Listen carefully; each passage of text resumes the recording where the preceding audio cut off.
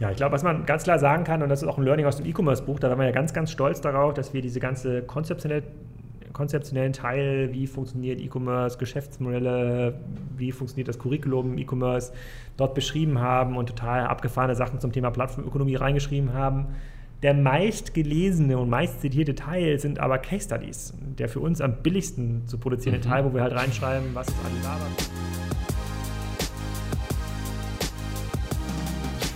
Project A Podcast. Ich habe heute im Project A Podcast Alexander Graf zu Gast. Hi. Moin, hallo.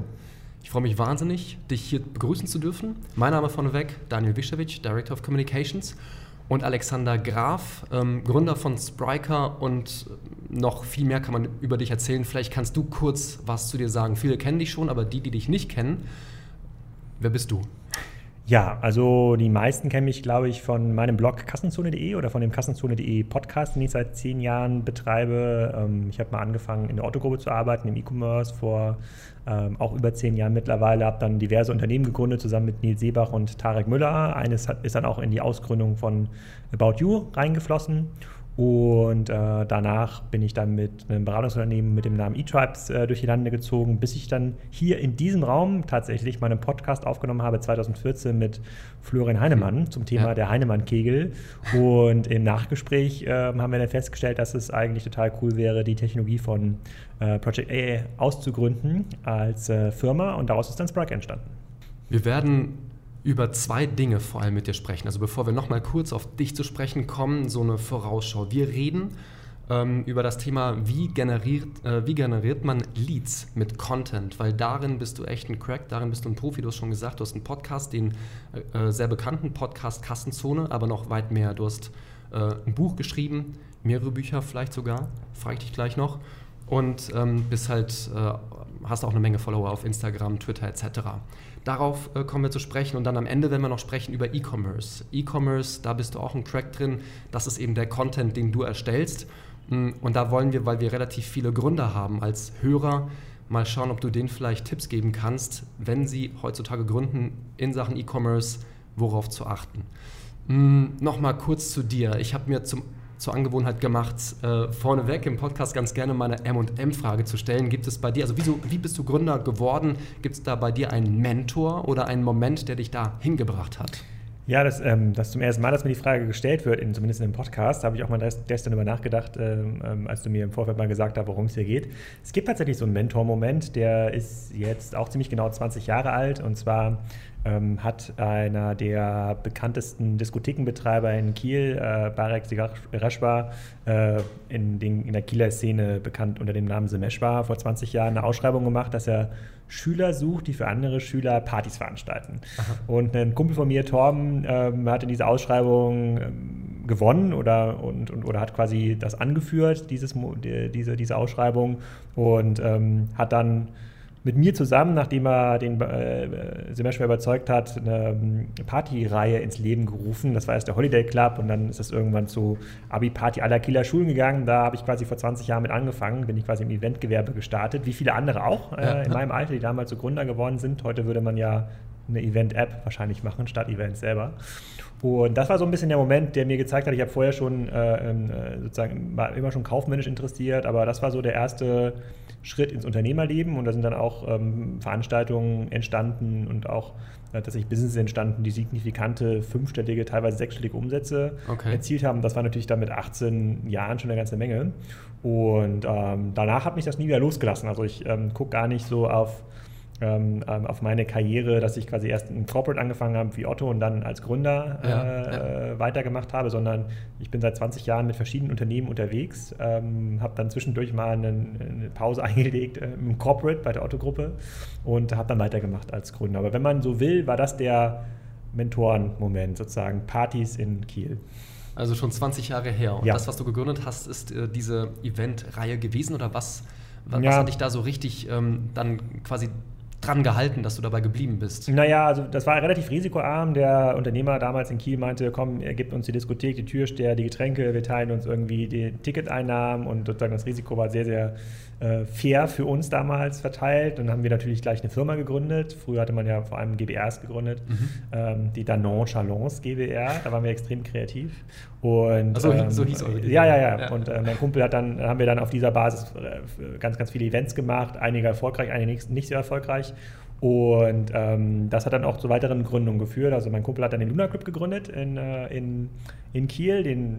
Kiel-Leute kennen ihn auch, da war ich dann auch Türsteher und habe dann noch ein bisschen mitgearbeitet und habe dann 2 Jahre später mit Christoph Magnussen, den auch vielleicht viele kennen aus Podcasts, der macht On the Way to New Work, mein zweites Unternehmen gegründet und Christophs erstes, die Carpen Noctem GbR, auch extrem kreativ, wo wir dann uns auch diesem ganzen Thema Events gewidmet haben. Und erst so 3-4 Jahre später bin ich dann eigentlich in die Online-Szene gekommen, habe die ersten Online-Shops gebaut und Webseiten gebaut irgendwie für kleinere Unternehmen. So ist das entstanden. Und das ist halt auch schon mehr als 15 Jahre her. Ja. Du hast auch schon so deine 40 Jahre fast auf dem Buckel. Fast, ja. Noch bin ich 37, damit offiziell Mitte 30, ja, aber nicht mehr lange, dann Ende 30. Ja, lassen wir jetzt Mitte 30 durchgehen. Und die Nonchalance GbR, gibt es die noch? Nee, die gibt es natürlich nicht mehr, aber die meisten Unternehmen, die ich gegründet habe in den letzten 6 Jahren, die gibt es noch. Welche Unternehmen sind das? Allen voran klar Spryker. Was gibt es da noch? Also wir haben ja angefangen damals in diesem Net Impact Kontext 2012 bin ich zu Net Impact gekommen. Da haben wir halt 2011 eine ganze Menge neuer Dinge gegründet, die damals halt hip waren. Das waren irgendwie irgendwelche Businesses auf Basis von Facebook, als wir in der Lage waren, halt große Facebook-Fanseiten zu betreiben. Das war damals noch so eine Strategie, um Traffic zu erzeugen. Dazu gehört aber auch eine Agentur wie NetShops, eine der größten Shop-Agenturen ist das geworden, heute auch eine Spryker-Partneragentur. eTribes, das Beratungsunternehmen, gehört dazu. Wir haben Pixels gegründet, was dann in Facelift übergangen ist, sozusagen eine der größten Facebook-Marketing-Software-Solutions. So in der Art, das sind die Unternehmen, die, glaube ich, am prägendsten waren. Wir haben 2015 aufgrund der hohen Nachfrage noch eine Amazon-Agentur gegründet, Faktor A, die dann innerhalb von 2 Jahren die größte Amazon-Agentur in Europa geworden ist. Ist mittlerweile verkauft an die Debt-Gruppe nach Holland und noch einige mehr. Aber Spryker ist sozusagen in meiner Gründerhistorie sicherlich das sozusagen größte und signifikanteste und da geht ja auch alle Erfahrungen, die ich gesammelt habe, die Boris, mein sozusagen Co-CEO, gesammelt hat, noch Fabian, die Erfahrungen der letzten 10 Jahre geht quasi in dieses Produkt ein. Das war so das natürliche Endgame eigentlich, so eine Product Company, Software Product Company zu gründen. Ja. Und da sind wir jetzt seit 4 Jahren dabei und glaube ich auch auf einem ganz, ganz guten Weg und das dauert sicherlich auch noch ein paar Jahre, in denen wir uns beschäftigen werden mit Spryker, aber die meisten Unternehmen, und ich glaube, das ist so das Learning, sind halt im B2B-Bereich angesiedelt gewesen. Also wir haben ganz wenig Business gemacht, wo wir irgendwas verkauft haben an Endkunden. Das ist immer ein sehr anstrengendes Geschäft. Das Einzige, wo ich da noch aktiv bin, ist unsere eigene Rinderzucht, wo wir jeden Monat so ein Rind schlachten und das dann an Endkunden verkaufen. Aber das ist das einzige B2C-Business, in dem ich involviert bin.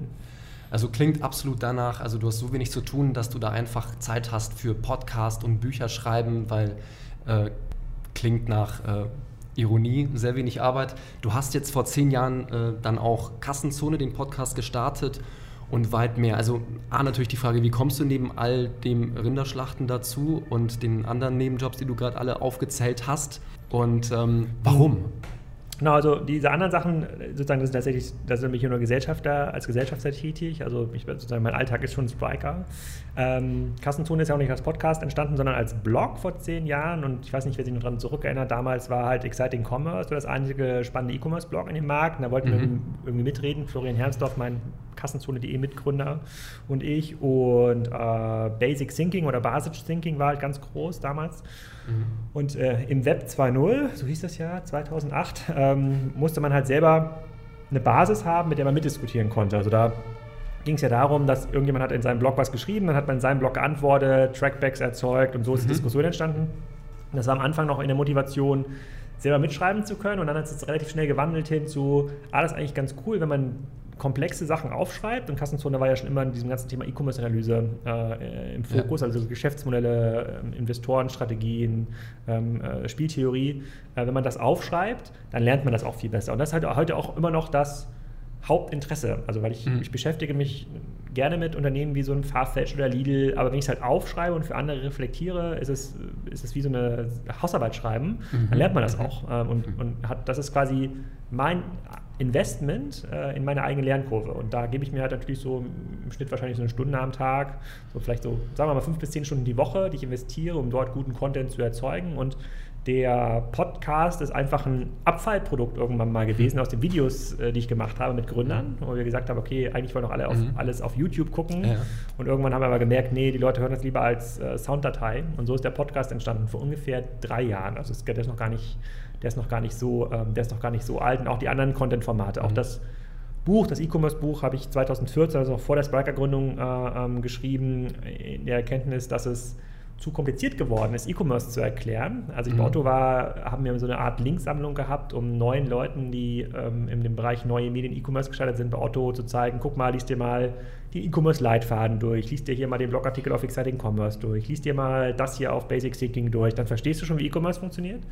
Das hat mit der Zeit immer komplexer geworden, weil der Markt einfach viel komplexer und professioneller geworden ist. Und dann haben Holger Schneider, der war damals der Professor für E-Commerce in Wedel, und ich gesagt, komm, lass uns da mal ein Buch drauf schreiben, weil die Bücher, die es gibt, die sind halt mega veraltet. Da sind von irgendwelchen Profs geschrieben, die seit 40 Jahren nicht mehr in einem praktischen Business waren. Das ist oft falsch, was da drin steht. Lass mal einfach Kassenzone zusammenfassen und das Curriculum, was Holger damals schon an der FH Wedel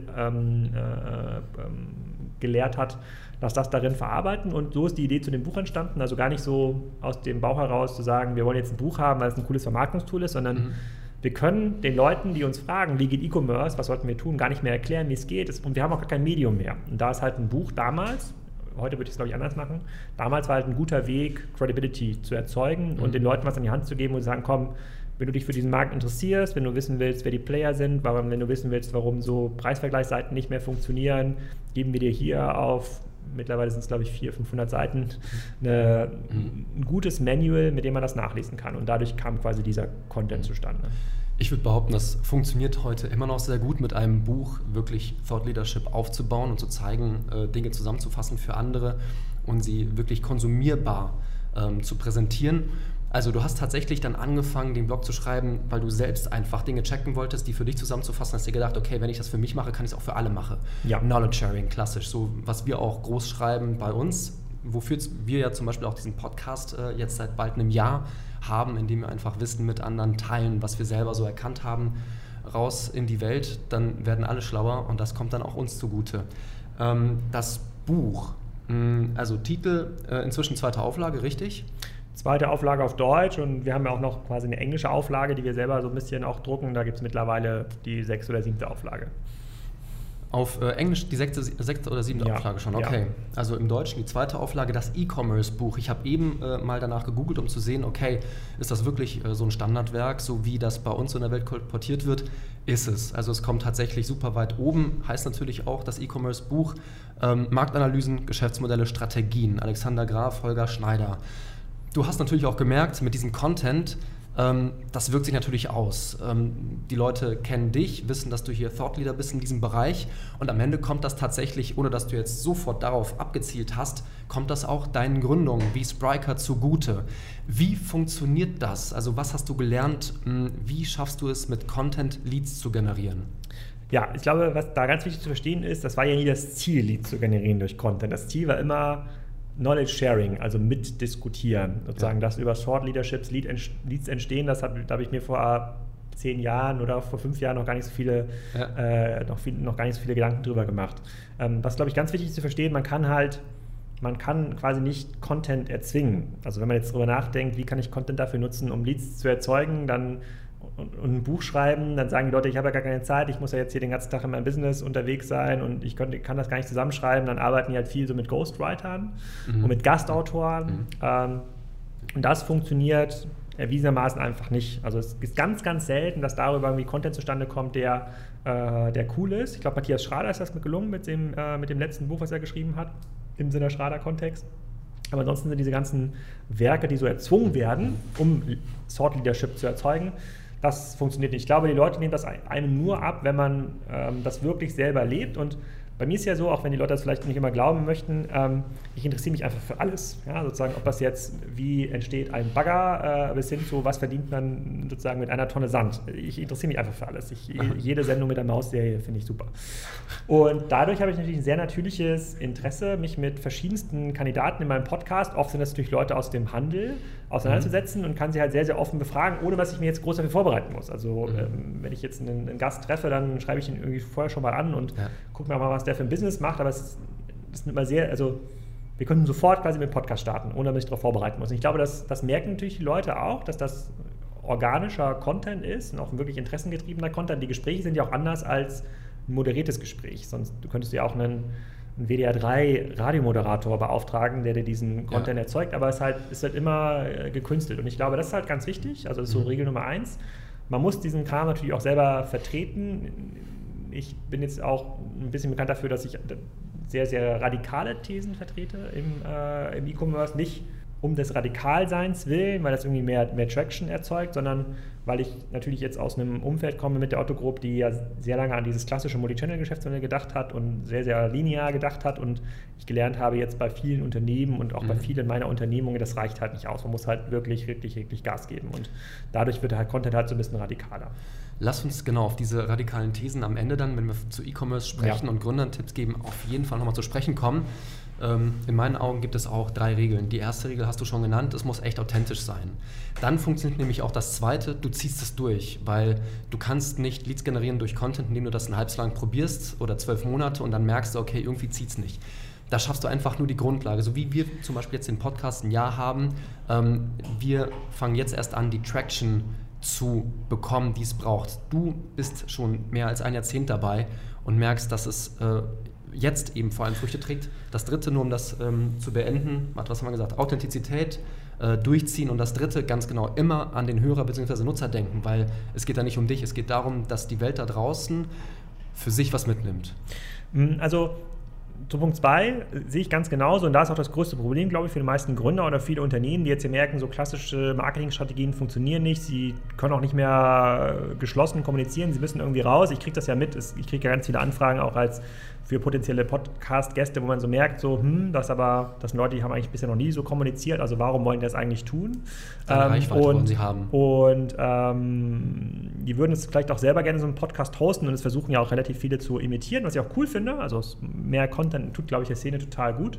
Ob das jetzt Podcast ist oder White Paper oder Blogs, ist total egal, also wenn mehr geschrieben wird auch mehr darüber nachgedacht und führt, glaube ich, zu insgesamt besseren Lösungen. Ja. Ich glaube, die meisten haben aber die Zeit nicht. Also ein Jahr ist ja schon noch kurz. Ne? Also wenn du jetzt in diesem Gründerkontext guckst, also da hat eigentlich kaum jemand Zeit, sozusagen from scratch so einen Podcast aufzubauen. Wir bauen jetzt einen neuen auf, also nächste Woche wird ein neuer internationaler Podcast gestartet, wo wir auch coole Strategien haben, um da auf viele tausend Hörer pro Folge zu kommen, sehr schnell. Kommen wir vielleicht nachher nochmal zu sprechen. Wimlex, ich werf's schon mal rein. Wimlex.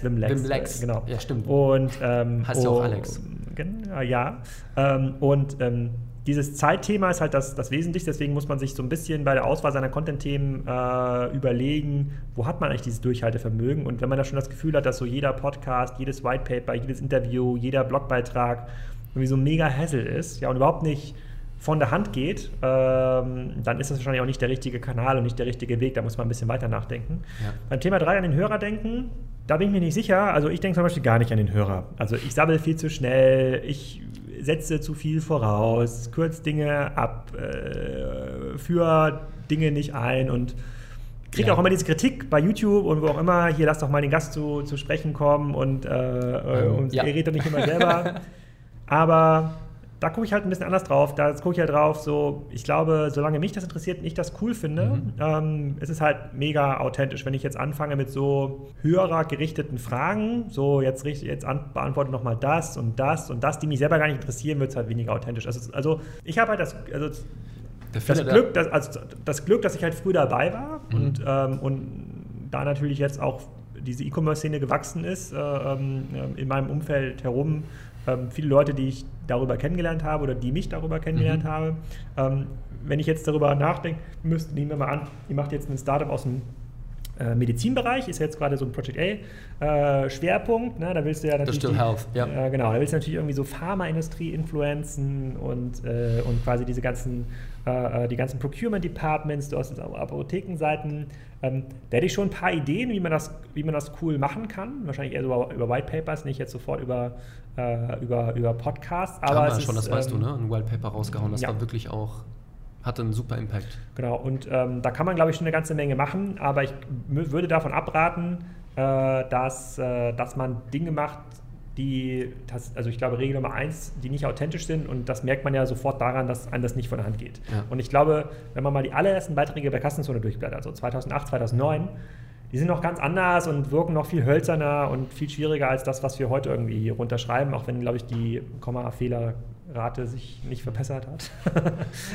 Aber das ist ja auch eine Art Stilmittel. Worum es geht, wenn ich sage, man muss an den Hörer, an den Nutzer denken, allzu viele machen den Fehler, über sich zu reden und letztendlich vermitteln zu wollen, guck mal, was ich Tolles gemacht habe. Das langweilt, das nervt, weil du dann eben nicht im Fokus hast, genau deine Erkenntnisse, und um die sollte es gehen, und um das Wissen, was du durch diese Erlebnisse, der Erfahrung gesammelt hast, das zu teilen. Und dann ist es da eben wichtig, in dem Moment den Hörer wirklich vor Augen zu haben. Wenn du so eine Grundneugierde hast, Alex, dann glaube ich, läufst du weniger Gefahr, nur über dich selbst zu reden und was du getan hast, sondern du redest über die Themen, die dich interessieren. Ja. Hast du, um mal bei diesem Thema noch einen Schritt weiter zu gehen, wie man mit Content Leads generiert, hast du ein paar Beispiele, wo du gemerkt hast, okay, da hat es echt gut funktioniert und so mache ich das nochmal, durchaus dann auch bewusst mit dem Hintergedanken, klar, ich will jetzt hier nicht, hallo, ich will hier Leads damit schaffen, aber okay, das hat tatsächlich funktioniert. Hast du da Beispiele? Ja, also ich meine, wir machen ja im Spryker-Kontext haben wir eine ganze Batterie von sozusagen Content-Maßnahmen und auch Strategien, die das mit unserem Partner relativ gut verheiratet, weil wir halt auch gelernt haben, das gilt ja nicht nur für E-Commerce-Software, dass wir zunehmend in einen Markt kommen, bei dem die Kunden viel, viel informierter sind, bei dem man so weniger klassische Sales-Situationen hat, bei dem man halt dieses grundsätzliche Attention-Level erstmal erzeugt. Vielleicht erklären wir ganz kurz Spryker, also für die Spryker nicht kennen. Genau, Spryker ist eine E-Commerce-Software, die sozusagen so in dem Zalando-Umfeld entstanden ist. So früher mal ganz frühe sozusagen Konzepte mal bei Rocket, dann sozusagen professionalisiert alles im Project A-Umfeld, haben wir quasi die Software übernommen, die Basis war für Contorion, für NU3, für Tirendo. Und die hat halt sehr, sehr hohe Freiheitsgrade für die Kunden, weil wir gelernt haben, dass es nicht mehr darum geht, bessere Produkte zu verkaufen, sondern Produkte besser zu verkaufen. Und dieses besser verkaufen ist fast immer Software. Also bessere Personalisierung, bessere Suche, sozusagen bessere Attributisierung in den Produktdaten, bessere Aussteuerung, sozusagen device-übergreifend. Und das alles Software, so das bringen wir quasi mit. Also für die Unternehmen, die besser verkaufen wollen, ob das jetzt ein Automobilkonzern ist oder ein Handelskonzern, spielt gar keine Rolle. Für die ist Spryker ganz cool. Für die Unternehmen, die sagen, nee, sie können sich online gar nicht differenzieren, sie müssen einfach den besseren Blumentopf machen als der Wettbewerber, für die gibt es, glaube ich, andere Technologien, die sie einsetzen. Ich würde ja, wenn ich Spryker beschreibe, sagen, ihr schafft es, dass Produkte genau dort angeboten werden, wo Leute sie kaufen wollen.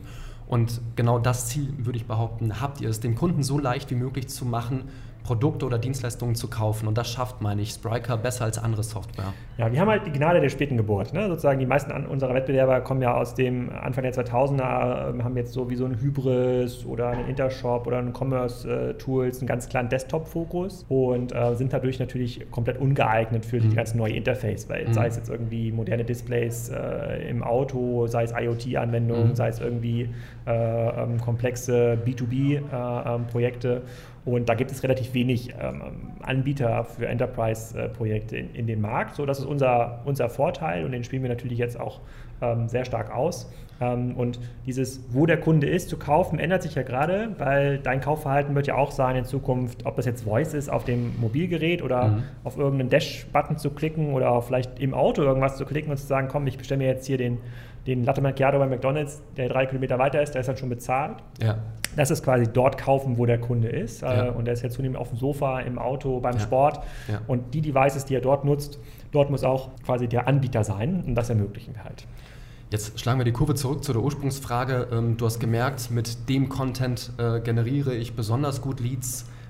Beispiele, da wolltest du noch die Antwort ausführen mit dem Jetzt haben wir einen Ausflug Spryker gemacht, genau, wo hat das gut funktioniert, wo du gemerkt hast, okay, dieser Content hat Leads sehr gut generiert? Genau, ich glaube, was man so ein bisschen verstehen muss, in unserem Gewerk verkaufen wir nicht über Content tatsächlich das Produkt, sondern wir verkaufen ja immer, wenn wir mit Leuten sprechen. Das heißt, wir müssen natürlich sehr, sehr viel dafür machen, dass uns Leute treffen und sprechen wollen. Deswegen machen wir jetzt auch eine User Group zum Beispiel heute hier im Berliner Office, weil hier Leute herkommen, weil die wissen, wir können gute Leute einladen, die spannende Sachen erzählen. Also wir haben ein gutes Netzwerk, das sozusagen lernen ja die Leute über unseren Content. Wir haben irgendwie, bringen da so ein paar neue Ideen und die Leute, die man hier vor Ort treffen kann, sind auch spannend. Ne? Und quasi der Content, den wir produzieren, der dient im Wesentlichen dazu, auch diesen Eindruck zu erzeugen und da auch Glaubwürdigkeit zu erzeugen, damit, wenn jemand eine Einladung bekommt zu User Group Spryker nach Berlin, damit er das Gefühl hat, es ist keine Sales-Veranstaltung, sondern ich kann da wirklich was lernen, das sind andere coole Leute und es geht ja nicht nur um ein paar Würstchen, um dann irgendwie einen Spryker-Katalog durchzublättern. Also und das ist halt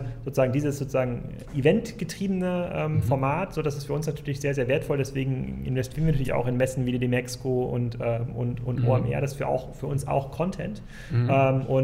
Am Ende des Tages ist es halt so ein bisschen ein Share-of-Voice-Spiel. Ne? Sozusagen, wenn man es schafft, für bestimmte Themen auch immer wieder im Gespräch zu sein. Das schafft man, glaube ich, mit Formaten wie White Paper, Podcast und vielen anderen Dingen, über die ich hier nicht reden kann, weil sie relativ innovativ sind und wir das nicht teilen wollen, die wir aber mit den Project A sozusagen Teams natürlich teilen. Schafft man es natürlich für so ein Thema wie jetzt E-Commerce-Technologie immer wieder im Gespräch zu sein und das ist ein sehr, sehr komplexer Markt und erst wenn man dieses Gespräch wirklich in die reale Welt überführt, in ein Treffen vor Ort oder in ein Telefonat zwischen zwei Leuten, dann wird es halt ganz spannend. Und dafür ist quasi unser Content da, um dort Glaubwürdigkeit zu erzeugen und nicht dir das Gefühl zu geben, angenommen, betreibst jetzt einen Online-Shop und wir rufen dich an und sagen, hey, bist du zufrieden mit deinem Online-Shop? Ist der vielleicht zu langsam? Können wir was irgendwie für dich tun? Und dann sagst du so, wer seid ihr denn eigentlich? Habe ich noch nie was von gehört. Ne? Also wie muss so ein Content aussehen? Du hast schon gesagt, jemand, der das liest oder sich anschaut, muss was lernen. Du hast auch gesagt, es können White Paper sein etc. Aber wie muss dieser Content genau ausgestaltet sein? Also was sind da eben diese Learnings? Also was kannst du hier mit uns teilen? Ja, ich glaube, was man ganz klar sagen kann, und das ist auch ein Learning aus dem E-Commerce-Buch, da waren wir ja ganz, ganz stolz darauf, dass wir diese ganze konzeptionellen Teil, wie funktioniert E-Commerce, Geschäftsmodelle, wie funktioniert das Curriculum im E-Commerce, dort beschrieben haben und total abgefahrene Sachen zum Thema Plattformökonomie reingeschrieben haben. Der meistgelesene und meist zitierte Teil sind aber Case Studies. Der für uns am billigsten zu produzierende Teil, wo wir halt reinschreiben, was ist Alibaba, wie funktioniert Alibaba, wie viel Umsatz, wie viele Mitarbeiter. Also so eine Art How-Tos. Ja, genau. Und das ist nicht ein How-To. In diesem Fall ist es halt Case. Also sozusagen Leute lesen gerne über ihr eigenes Unternehmen oder über andere Unternehmen. Und das sieht man auch in den Artikeln bei Kassenzone. Alles, was so rein konzeptionell ist, wo ich total stolz drauf bin, mir das ausgedacht zu haben, funktioniert halt so lala. Ja? Alles, wo jetzt drin steht, keine Ahnung, Lidl, Rewe, Otto, Rossmann, Douglas, geht total durch die Decke, auch wenn quasi der Inhalt dahinter vielleicht gar nicht so tiefgreifend ist. Aber weil es damit sind halt wahrscheinlich handfeste Beispiele. Ja, genau. Leute können damit was anfangen. Leute arbeiten vielleicht für diese Unternehmen. Und wenn man das so weiß, wenn man sich daran so ein bisschen hält, dann und dann vielleicht auch ein Netzwerk hat, und das haben wir, um dann Zitate von diesen Leuten zu bekommen, ist das ist schon mal eine Bank für guten Content. Also bitte nicht rumtheoretisieren, sondern so nah wie möglich an der Realität Anwendungsbeispiele, Case Studies zeigen. Ja. Okay, gut. Rumtheoretisieren geht gar nicht, ja. Und das für mich, ich meine, das geht mir schwer über die Lippen, dieser Satz, sozusagen, weil ich ja sozusagen so der Theoretiker bin im E-Commerce, aber ist halt so, ja. Ja, lass uns mal Richtung E-Commerce dann gehen. Also die Grundfrage, also erstmal, ja, so ein bisschen mehr über dich haben wir erfahren, warum du E-Commerce-Crack bist, wegen der vielen Erfahrungen, die du gemacht hast. Jetzt mal an unsere Gründer gedacht, die auch zuhören und die eine großartige Idee haben, gründen wollen, schon gegründet haben und jetzt merken, okay, irgendwie, vielleicht habe ich ein paar Basics übersehen. Hast du da so ein paar Basics, die du denen an die Hand geben kannst, worauf Rücksicht zu nehmen, abgesehen davon, dass sie mittelfristig daran denken sollten, Spryker zu nutzen? Ja, ich meine, das ist sowieso die Grundlage, da nicht auf irgendwelche veralteten Technologie-Stacks zu setzen, aber die meisten Gründer fangen ja in der Regel mit Shopify so als Einstiegstechnologie an oder mit einem Jimdo-Shop oder so. Da gibt es so ein paar Regeln, die man, glaube ich, so beherzigen sollte. Zum einen sind natürlich viele alte Gründertipps, so wie startest du im E-Commerce, die funktionieren heute nicht mehr. Man kann jetzt nicht mehr durch so Google Keyword-Analyse irgendeine Nische finden und einen Zigarrenshop aufbauen. Das ging vor 8 Jahren mal. Das ist, glaube ich, vorbei. Heute muss man halt viel näher an so organischen sozialen Medien dran sein. Instagram, TikTok, andere Sachen, die möglicherweise Traffic erzeugen können. Wenn man das schon mal nicht kann, dann sollte man sich an Leute halten, die das schon können. Ich glaube, der einfachste Trick ist tatsächlich mal so User Groups zu besuchen. Also jetzt gar nicht hier die Spriker User Group, sondern irgendwie so Online-Marketing-Stammtische, dort, wo sich andere Gründer treffen, und hier und da gibt es halt erfolgreiche Gründer, die auch mit 20, 21, habe ich heute Morgen erst jemanden im Podcast gehabt, schon Unternehmen aufgebaut haben mit 50, 60, 70, 80 Mitarbeitern. Und für die würde ich versuchen zu arbeiten, weil da kann ich am meisten lernen. Das mir selber beizubringen und zu gucken, wie funktioniert Logistik, wie funktioniert E-Commerce, wie funktioniert Traffic-Akquise, das kriegt man eigentlich nicht hin. Und auch da theoretisieren bringt nichts. Nee, immer und auch noch gar nicht, auch relativ schnell die Leseebene verlassen, sondern gucken, wo gibt es, hier in Berlin ist ja total easy, wo gibt es diese ganzen Stammtische, wo kann ich mal mitarbeiten, möglicherweise auch mal einfach so mitarbeiten, ohne jetzt da ein mega Praktikum draus zu machen und zu sagen, Stammtische gibt es denn da? Ich glaube, du kriegst, wenn du mal zum Beispiel, veraltet. Ja, aber sowas wie so SEO-Stammtische gibt es halt immer noch, wo Leute früher aus der SEO-Szene Projekte besprochen haben oder... Wir haben wahnsinnig viel Inhouse-Meetups. Ihr könnt, also das, kurze Werbeeinblendung, Project A Meetup, da könnt ihr auch reinschauen und sehen, was wir in Veranstaltungen in-house haben und da auf jeden Fall euch auch anmelden und reinkommen. Also da teilen wir auch eine Menge Wissen, aber was gibt es da noch? Genau, ich glaube ja, wenn man sagt, man will jetzt gar nicht so im Bereich so Core-Business-Modell was lernen oder jetzt hier in der sozusagen klassischen Gründerszene, dann würde ich ganz klar dazu tendieren, heute den Weg zu gehen, eBay oder Amazon-Shop aufzumachen, tatsächlich ein paar Produkte mal zu importieren oder ein paar Produkte weiterzuverkaufen, weil da geht es auch nicht darum, das richtige Produkt auszuwählen, sondern es geht darum, wie beschreibt man das Produkt besser als andere, wie macht man bessere Bilder, wie schafft man es vielleicht eine eigene Marke anzukleben. Die Sachen sind sowieso von einer relativ kurzen Haltbarkeit geprägt, da kann man nicht große Strategien drum entwickeln. Das bringt aber sehr, sehr viel Handwerks-Know-how bei. Und das ist quasi Know-how, was man vielleicht in einem kleinen Team mit 2, 3 Leuten durchaus nutzen kann, auch für größere Projekte. Ja. Da können auch mal Umsätze im Millionenbereich draus entstehen. Da darf man sich aber jetzt keine großen Träumereien erlauben, weil in wahrscheinlich 2, 3 Monaten macht es irgendjemand anders besser. Wahrscheinlich ein Chinese direkt. Und, aber da lernt man am meisten. Und so kommt man auch am ehesten in diesen Markt rein. Wirklich sehr, sehr praktisch. Und ich glaube, das sind natürlich die Leute, die in großen Städten wohnen, wie Berlin oder Hamburg, haben es natürlich deutlich einfacher, in diese Szene reinzukommen. Wenn man jetzt irgendwo in Ida-Oberstein wohnt oder Castrop-Rauxel, also das ist schon schwieriger, aber trotzdem, auch da wird es jemanden geben, der Onlinehandel betreibt, da wird es irgendwie Online-Shops geben, da findet man noch raus, welche groß sind, und da würde ich mich einfach andocken, weil die haben schon relativ viel gelernt und auf deren Lernkurve kann ich aufsetzen. Du hast gerade gesagt, dass es auch großen Sinn hat bei Corporates oder bei Unternehmen oder wenn es auch nur 50, 70 Mitarbeiter sind, da mitzumachen. Das geht auch bei uns. Nochmal eine Werbeeinblendung, weil wir auch Leute suchen. Wir haben halt Einblick in mehr als 50 Ventures, in die wir investiert haben inzwischen und lernen hier auch eigentlich im Turbo-Tempo. Also wer Bock hat, wir haben eine Career, eine Jobs-Page auf unserer Webseite, dahin. Last but not least, will ich noch auf die PACon hinweisen, unsere Project A Knowledge Conference am 12. Oktober. Wir werden da 20, 30 Vorträge haben, Speeches, Workshops, wo wir uns dann auch über E-Commerce-Themen unterhalten, wo es auch sehr stark um Engineering geht, um BI, um Communications, um Design. Du wirst leider nicht dabei sein. Leider bin ich da im Urlaub, Ja, das ist super, super schade.